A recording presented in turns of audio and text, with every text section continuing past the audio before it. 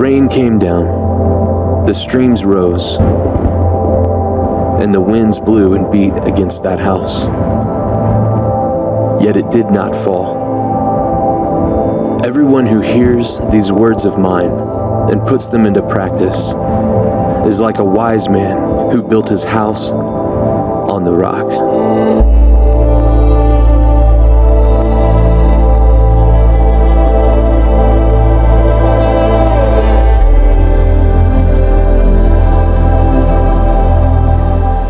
Good morning, Cornerstone. How you doing today? Come on, let's make some noise. I want to welcome our Santan campus and Dave Palmer, all you guys out there. You're doing such a great job. I just can't help myself but to celebrate how crazy cool the vision here is at Cornerstone. You've got Santan campus. You've got a Scottsdale location coming soon. I mean, Pastor Lynn, you're awesome. Thank you so much for having me out. I guess when I'm here, I got to say hello to a whole bunch of folks. 5 o'clock service. We're glad that you're letting us join you at 5 o'clock. And if you're at Cornerstone Online, we're just praying that this experience God would use to impact your life in a really deep way today. My name is Sean Lowe from The Bachelor. Pipe dream, huh? Now, my name is Scott Rogers, and I was driving down the 202 yesterday when I got into town. I came around, I missed the exit here by the mall, and I went around 202, and I drove by the big billboard that said, Sean Lowe, Cornerstone, from The Bachelor, and I thought, man, this is super cool. I'm going to keep my eye out for my billboard. And I just kept on driving, and there was nothing. Thank you, Lynn. I appreciate that. No, it's exciting, man. He's going to be here August 3rd, and we are in a series called Unshakable. And what I love about Cornerstone of many things is that the passion of this place is to teach on the core foundational truths that we can all stand on and that we can live by. And I want to get some interaction here. So you at the Santan location, do this with us. I want to see how loud you can get. Maybe we can hear you all the way from over here. Everybody in this room, though, I want you to do this. I'm going to say some statements. And I'm going to say, whatever the statement is, you will respond either true or false. All right, let your voice be heard, express your opinion, and even if you don't have an educated opinion, just go with the popular opinion, all right? So you can look like you're like in the know and you're relevant in what's going on in culture. Okay, here we go. Say it out loud, true or false, your opinion on the following statements. It is good to text while driving. Did someone say yes or no? Now, this is not the West Valley. We have rules. It's either true or false. All right. Let your voice be heard. Next one. Sheriff Joe should run for president.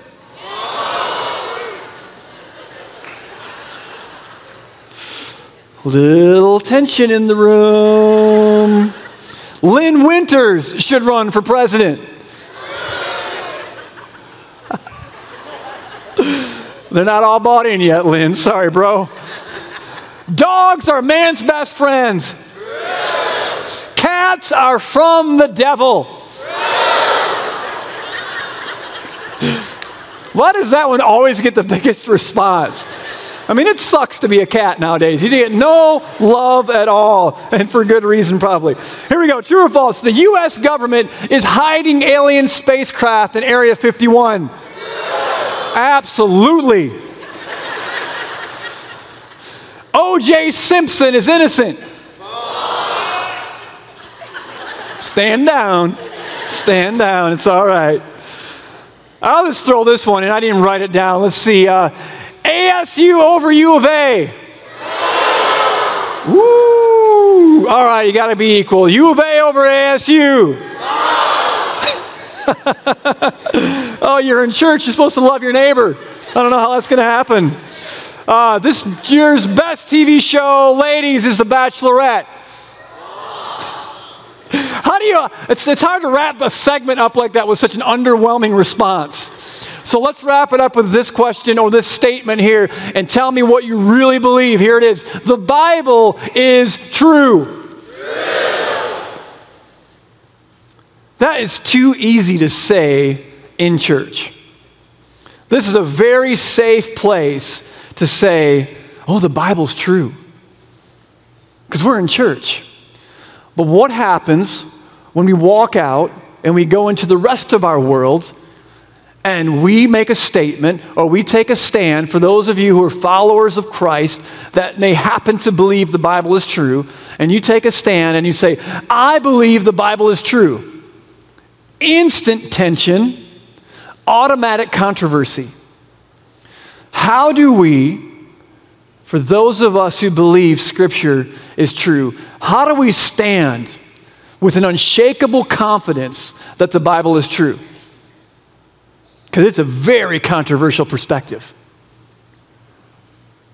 How do we stand? Unshakable that the Bible is true. How do we do it? Maybe it's because you think about what the Bible teaches that creates a little bit of the controversy. All the way back in the beginning. Are you ready? We're going to go Genesis through Revelation in like 48 seconds. You got your clock ready? Here we go. In the beginning, it says that God created everything. The beginning of the world, the origin of mankind. And then the Bible goes on to say that man disobeyed God's one simple command. He gave him everything, but he disobeyed the one. And from that, sin surged into the DNA and the future of all mankind and spread to everyone. But God's immediate response was a very urgent, strategic plan to redeem people back to himself. He could not have a sinful, unholy group of people step into a sinless, holy eternity. He adopts a nation unto himself to carry out his business plan of redemption throughout history. And he does incredible things. And the biggest thing was when the New Testament begins, God himself comes to earth as a human being, Jesus Christ, the Son of God, and lives a sinless life, performing miracle after miracle, teaching profound, insightful stuff, claiming it was from eternity. He dies a bloody, brutal death, is hung on a stake, on a cross, put in a grave, put in a tomb, and 3 days later, he arises from the dead. And he goes out and he walks and he talks to people and he commissions his followers and says, hey, this message I've given you that I am the Messiah, take this message into the world, and those who believe will be saved, will be forgiven, will have peace with God, because there is an eternity, there is a heaven, there is a hell. And he says, soon I will come back and I will establish a forever eternal kingdom. And then he ascends right before their eyes. That's what some of this thing says. That's pretty controversial, don't you think? How do you believe that? How do you stand with an unshakable confidence that all of the narrative, the arc of the story of Scripture is true? You say, I believe it. I believe it. One of the most controversial things, in my opinion, that the Bible communicates is what it says about itself. Here's some Bible verses. Bible drill for those of you who have your Bible in your hand right now. If not, just follow on the screen. 2 Timothy chapter 3 and verse 16 says, all Scripture, another name for the Bible, or another name for what's called the Word of God, it's all synonymous. All Scripture is God-breathed and is useful for teaching, rebuking, correcting, and training in righteousness. Literally, the Bible says of itself that it's from God. It's God-breathed, that from His Spirit, He brought His Word into our world in a supernatural way. This Word, it says, is from God. Another one, Hebrews chapter 4, verse 12. For the Word of God is living and what? Active. It's living and active. Sharper than any double-edged sword. It penetrates even to dividing soul and spirit, joints and marrow. Check this out. It judges the thoughts and attitudes of the heart. I'm going to take off out of Sky Harbor today at about 6:30, and I'm going to stand in that little x-ray thing. You know, you put your hands up and it spins around you, and it does the x-ray. God's Word literally says, when you engage with this, it's going to expose the deep attitudes and the thoughts and the intentions of our heart and who we really are, because it's alive and it's active. And here's the third one. 1 Thessalonians chapter 2, verse 13. And we also thank God continually because when you received the Word of God, which you heard from us, check this out, you accepted it not as the word of men, but as it actually is, the Word of God, which is at work in you who believe. That's kind of controversial. The book says, I come from God, and I'm alive, and I'm active active, and I'm at work in you who believe. So maybe we can stand with an unshakable confidence that this is true, not just on what it claims of itself, but maybe because of its long-standing historical presence in our world. Here's a book made of 66 separate books, all brought into one. Some of you guys right now are going back to, well, this is like Sunday school. Let's do it, man. Let's go all in on this thought.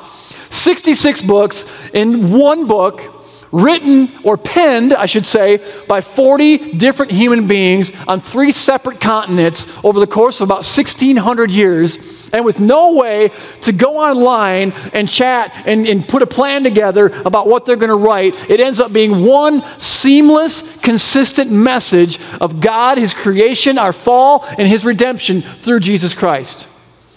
Maybe it's because of that consistency we can stand with an unshakable confidence that this is true. Or maybe we could say, let's go a little more scientific approach. How many of you guys believe or ever heard of a guy named Plato? Not Play-Doh, Plato, the philosopher. Lift your hand, raise your hand. Santana, raise your hand if you've heard of Plato. As I would understand it, all of Plato's writings, there's basically 7 copies of what he said that came 1,000 years after his death.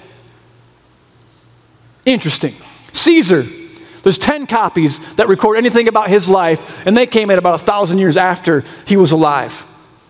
And yet, the writings of Scripture, the Old and New Testament, they say we have about 24,000 different fragments and manuscripts that validate the consistency of the writings of Scripture.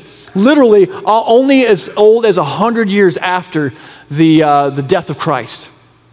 So maybe we can stand with an unshakable confidence that the Bible is true because of the antiquity of the manuscripts. But I'm not a smart guy, so I won't go there. That's all I tried. I tried it, guys. I gave it a shot. Maybe it's prophecy. The Bible literally has about 2,000 different prophecies, most of them in very detailed fashion. 300 of which focus on the life, the birth, the life, and the death of Christ. Well, maybe he planned it all. He knew what was written, so he did it. Yeah, he planned where he was born. He planned how he would die and who would do it and in what fashion, who would betray him, and on and on and on and on. Mathematicians will tell us that of just 8 of the 300 prophecies of Christ being fulfilled, the odds are 1 in 10 to the 17th power. That is a huge, huge number of odds. I mean, it's equivalent to the Chicago Cubs winning the World Series. Come on, guys. We can stand with an unshakable confidence. The Bible is true. Is it based on fulfilled prophecy? Or maybe we can stand unshakable knowing that throughout history, people have stood unshakable in the face of persecution.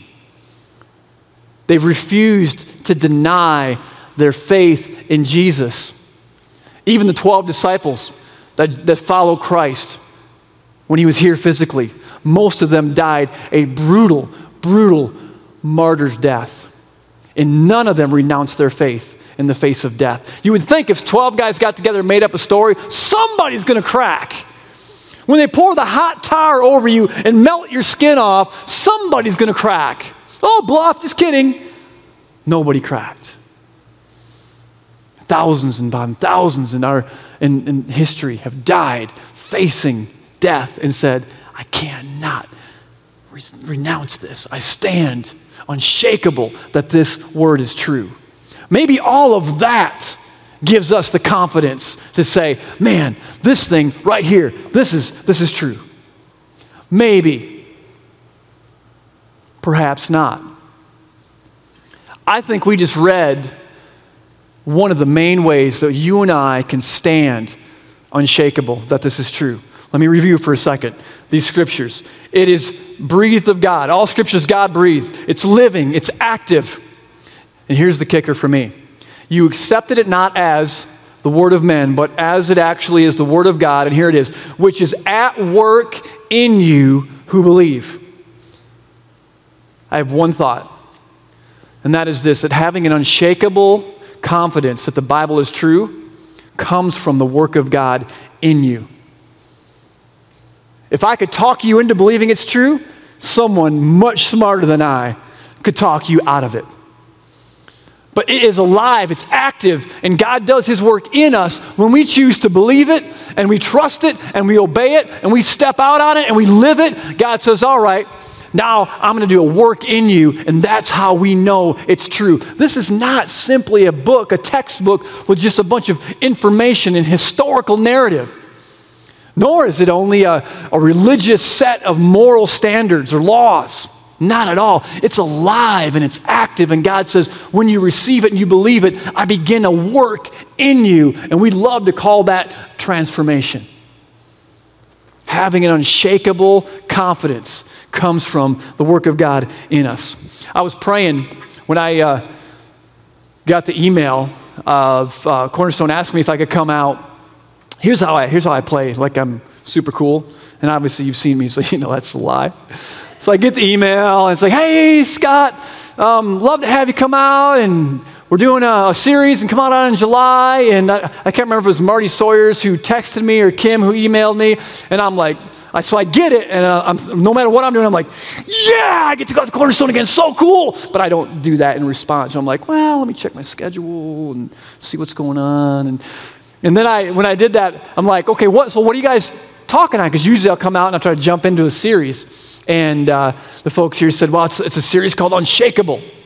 Oh, cool. I love it. Man, that'd be so cool to even get like a 3D foam thing on the stage or something with that. You know, it'd be awesome. And I said, what's the topic on that particular week? And the response was, the Bible is true. Well, thanks, Lynn, giving me the sexy topics. What's up with that, man? I thought, okay, I'm going to teach how the Bible is true from the Bible itself. And so I began to pray. And I do pray before I come here, so just stand confident, it's all right. And I'm praying, and I'm literally like, God, I know I've lived this, I've struggled with this, I've went through ups and downs as a follower of Christ, but I've seen, God, that you work in us through your word. And I really believe that, God, one of the big ways you are at work in our world is through your word. And so, God, help me convince the folks in Santan and here in Chandler that your word is true. God, help me. Give me something really good to convince these people that is true. And you ever prayed like you're in the middle of your prayer and you're like, oh, that's not right. That's kind of like, God, please take the calories away from these donuts. In Jesus' name, amen.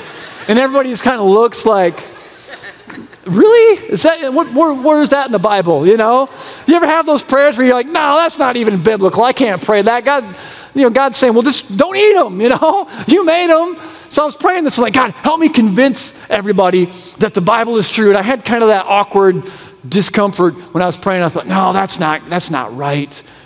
I'm never the smartest guy in the room, so I can't do that. God, would you convince everyone that the Bible is true? Help me put together a talk that would you would really use in a big way to convince everybody that the Bible is true. Same thing, I'm praying, I thought, I don't even feel right about that.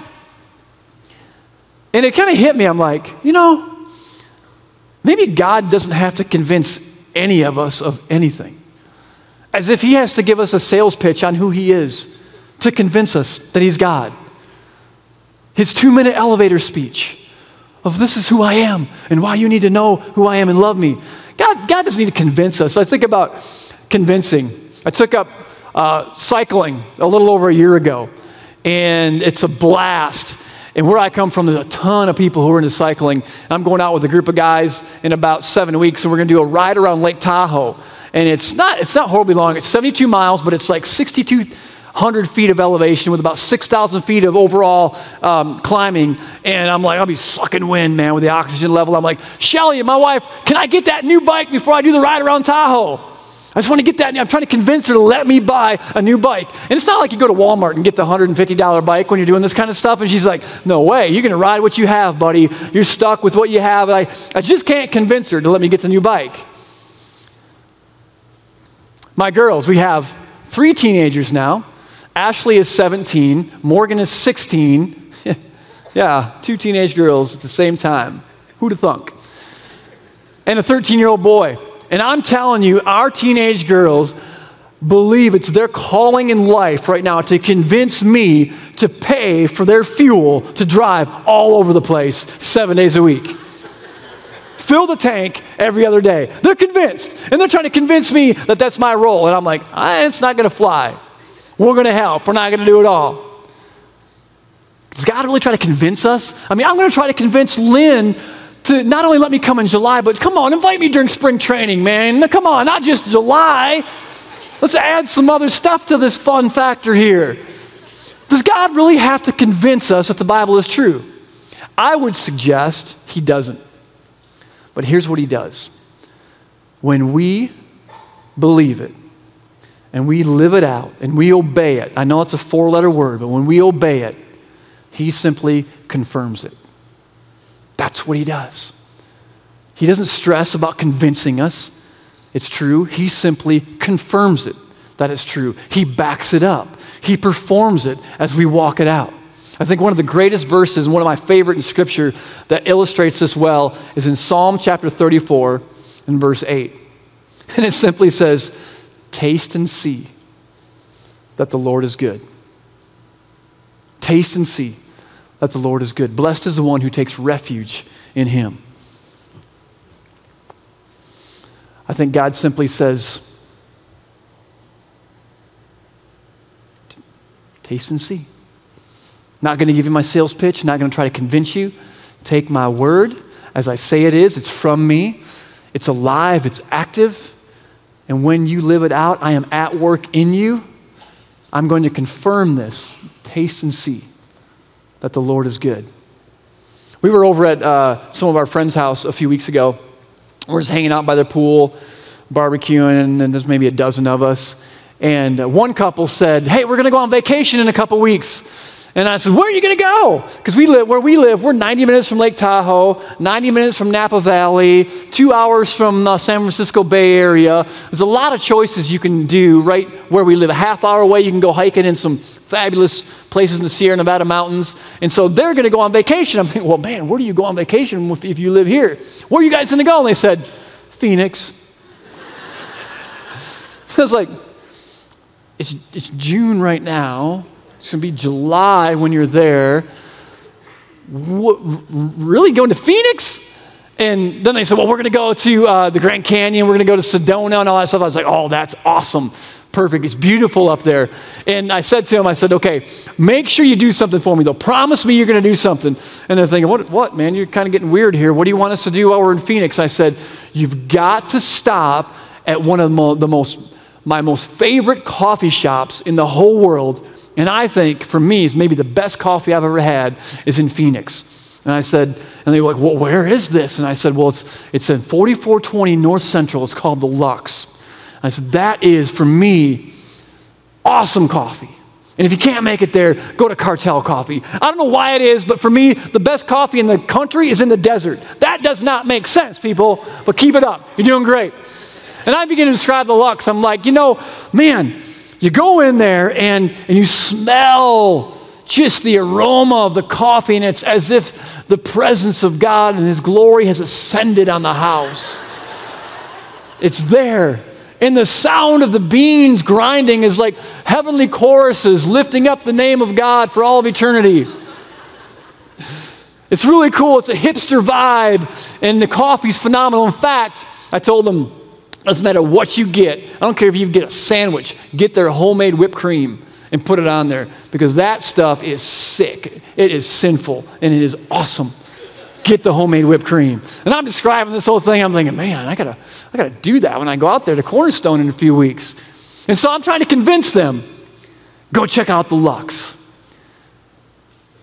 So they'll go. They're not back yet. I don't know if they went or not, but I'm assuming if they went, they're going to go in, they're going to think everything I said, but then they're actually going to sit down with that cool little design on the top of the foam, right? They make like all these cool little, you know what I'm talking about? I don't even know, is there a word for that? Like foam designs, sculpting foam or something like that? And you hate to drink it because it looks like a piece of art, but you go, and I can just imagine that when they finally drink it, there's no more convincing it's necessary. It's confirmed, baby. The deal is done. The sale is made. They know, okay, their opinion may not be the best, but they're like, oh, this is good coffee. God says, taste and see. Taste and see that I am good. And for many of you, I would just imagine if you're anything like me, and we're talking about how to have an unshakable confidence that the Bible is true, and you're thinking, if you're a follower of Christ, maybe God's bringing thoughts to your mind where you're like, man, I know I'm supposed to trust God's word in this area of my life, but I'm hesitant. I don't want to do that. God says, taste and see. Let me confirm it in your life. You take the first step, and I'll follow it up, and I will make it happen. Taste and see. God, I don't want to love my neighbors myself. Man, those neighbors, those guys are jerks. Taste and see. I don't want to treat my spouse with respect.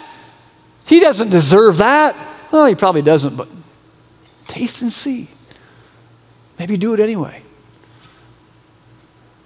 Taste and see that the Lord is good. When we will walk out his word and do it in our life, he will come and he will confirm it in our life. Jesus said this in Matthew chapter 7.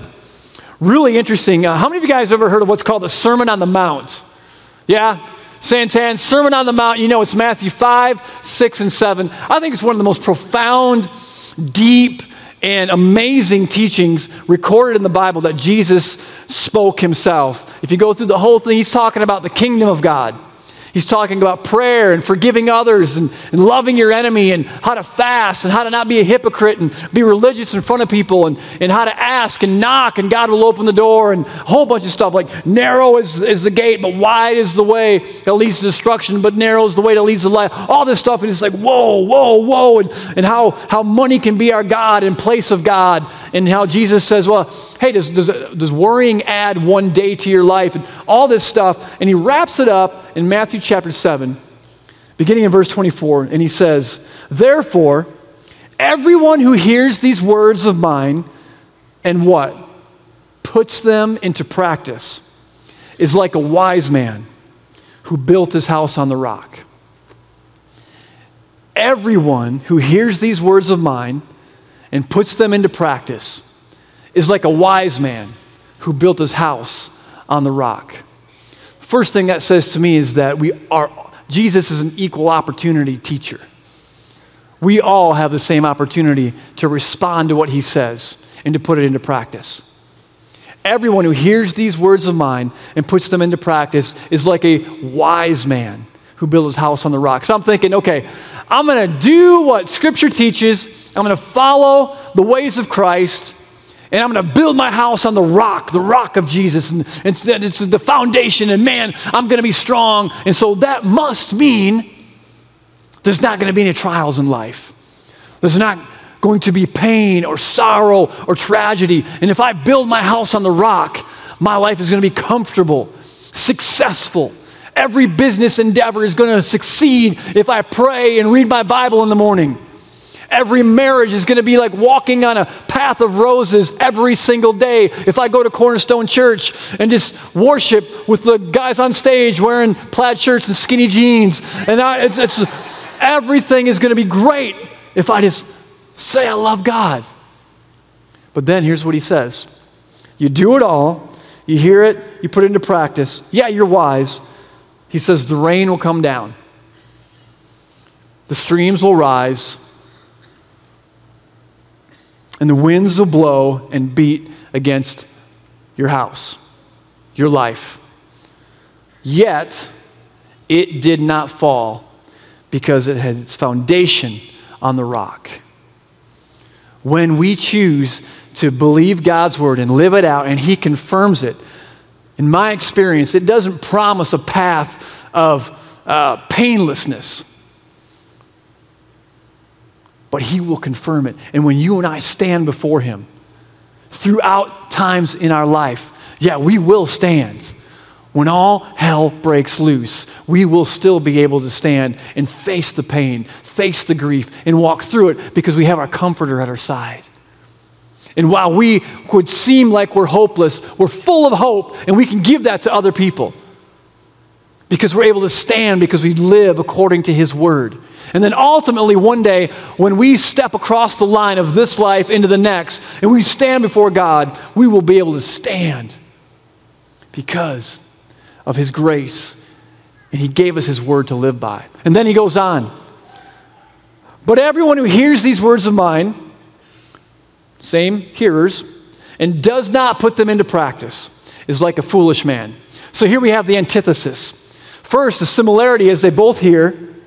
One puts it into practice and is accounted, or is basically said that they're wise. One hears, doesn't put it into practice, and Jesus probably lovingly says, hey man, that's foolish. Here's these words, puts them into practice, is like a foolish man who built his house on sand. Just shaky foundation. The rain came down. Well, I thought the guy that was wise, he had rain too. So you ever thought that? You're getting something they didn't get at the previous service. We're just going for this now. You ever thought, man, I follow the teaching of Scripture and that guy didn't. And why does it stink for me right now, but he seems fine? Anybody else honest here? 3 guys right here. Jesus said the same rains are going to come, same storms, because we live in a broken, fallen, sinful world. And by the way, look in the mirror, you're not perfect, right? The rain came down, the streams rose, they blew against the house and beat against the house, and it what? It fell with a great crash. You and I have a choice. Everyone at the Santan campus, you have a choice. Are we going to take the teachings of Christ and are we going to put them into practice so that in our life, in this time, in this temporary world, we can still stand regardless of what comes our way. And then ultimately, we can stand when we step into eternity because we took his words and we believed it and we obeyed it and we lived it out. And then he confirmed it. And he did that work in us because of that. And now we're able to stand with an unshakable confidence that the Bible, it's true. August 1st, 2007. Minneapolis, Minnesota. Anybody ever been to Minneapolis?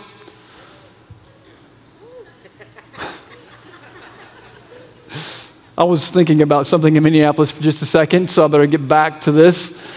Minneapolis, Minnesota, August 1st, 2007. Bridge 9340 going over the Mississippi River on Interstate 35. The bridge was 40 years old, one of the main arteries for traffic going through the city. And it was on rush hour, August 1st, 2007. While it was in repair, some of the lanes were closed down. And so during rush hour, it was packed with slow-moving traffic. It collapsed. Tragically, 13 people met their fate in that moment. They never made it home. The bridge was stressed. It was cracking. It had been inspected and they knew it was stressed, it was cracking. We'd better get to work on it. We'd better repair it. So of course they did, but they still drove over it. It couldn't handle it. It just collapsed. That sad story I want to just kind of use and bring it up to Matthew chapter 7 that we just read. You and I, we can live our life disregarding the teachings of Christ, and we can go over the bridge day after day after day after day and never really see the stress or the cracks in the foundation that we're living our life on. There may become a day when if you and I disregard the teachings of Christ, that we would get through this life very fortunate and not have anything that would just wreck it all. But yet when we stand before God, we will learn what the foundation is that we've been living on. Don't let your foundation be on your own wisdom, your own education, the teachings of man. Go to the Word of God and let that be our foundation, because no matter what comes our way, we will stand because He can make us stand. We can stand with with an unshakable confidence that this word is true. Not because of all the stuff that history or antiquity or prophecy or the people who've not renounced their faith in their life, but because God works in us. And you can say, I know Jesus because he's transforming my life from his word. That's why I believe this Bible is true. Let's bow our heads, let's pray. Father God, thank you so much for just giving me an opportunity, a chance to try to talk about your word. Lord, I pray that right now it'd be a supernatural moment for many people. God, I pray that you would put in our heart a hunger for your word, God, and a conviction that it's true, and we can stand on it and we can live on it. With our heads bowed and our eyes closed, I want to ask those of you who are followers of Christ. Maybe you're at a place in your life right now where I would pray that God would use this message to stir you up and maybe reignite a passion for his word in your life. You love Jesus, you're going to heaven, you go to church, all that stuff, but maybe you're not at a place where you're daily in God's word saying, God, speak to me through your word. Yet you know the power of that. You know the importance of that. And maybe your prayer today is, Scott, I just want to pray that God would reignite in me a hunger for his word. If that's you, and you say, Scott, pray for me. I want God to reignite in me that hunger for his word. Just lift your hand for a sec. Lift it up. Come on, man. Be honest. Father God, look at all these hands. I just pray for the folks here at the Santan location, God. And even in the 5 o'clock service right now that have their hands up. God, I pray that you would light a fire in us. A fire of passion and hunger for your word, Lord. And when we engage in Scripture, Lord, I pray that you would speak to us because your word is alive, it's active, it's from you, and Lord, you do a work in us when we choose to believe it. So God, we pray that you would confirm your word in our life. With our heads bowed and our eyes closed for just a moment longer, I'm going to read, say one more verse to you. It comes out of Acts chapter 2. And it says, be assured of this, that God has made this Jesus, whom you crucified, both Lord and Christ. Be assured of this. Maybe you're sitting here today and you don't have a relationship with Jesus. For me, it would be horrible for me to walk away saying God's word is true and yet not give you an opportunity to respond by saying, God, I want you in my life. Scott just said that Jesus has been crucified. He's both Lord and Christ, to be assured of it. So God, would you confirm that in my life? I want to give you my heart. Jesus, I want to ask you into my life. And maybe you're sitting here, your head's bowed, your eyes closed, and you don't know him. And yet your prayer, your desire today is to know Jesus. Well, I want to pray. I want to pray a prayer of offering our lives to Christ and invite you to participate in that. Right where you're seated. Our heads are bowed, our eyes are closed, and if you're like, Scott, man, I'm in, include me in this prayer. I want to ask Christ in my life today. Include me in this prayer. If that's you, lift your hand as well. Come on, I want to see who I get to pray for.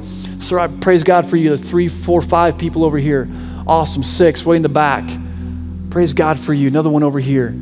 Scott, include me in this prayer. I want Christ in my life. You're right up here in the second row. Praise God for you, sir. Who else? I want God, confirm this in my life. I want you in my life. Jesus, be my Savior. Yeah, right over here to my right. Who else? God, include me in this prayer. I'm giving my life to Christ. Yeah, praise God for you. Good for you. Fantastic. 2 people in the back to my right. Yeah, I got you right over here. Good for you. Even if I don't see you, it's not about me. It's about your heart in front of God right now. Let's pray this together, you guys. Let's do it as a family. And for those of you who raised your hand, raise your heart and your voice and call on him right now. And let's just pray this. Say, Father God, today I'm surrendering my life to you. I choose to believe that what you say in the Bible is true, that I'm a sinner, that Jesus died for my sin, that he rose again, that he's alive. Jesus, live in me. Be my Savior. Be the Lord of everything. Forgive me. Make me a child of God. Help me to stand with an unshakable confidence that you exist, that your word is true, and that Jesus, you are Lord. And I thank you for that. In Jesus' name, amen. Come on, man. A whole bunch of people just raise their hand, ask Christ into their life. Congratulations. Congratulations, man. Wow. So cool. All right, Ryan. Thanks, man.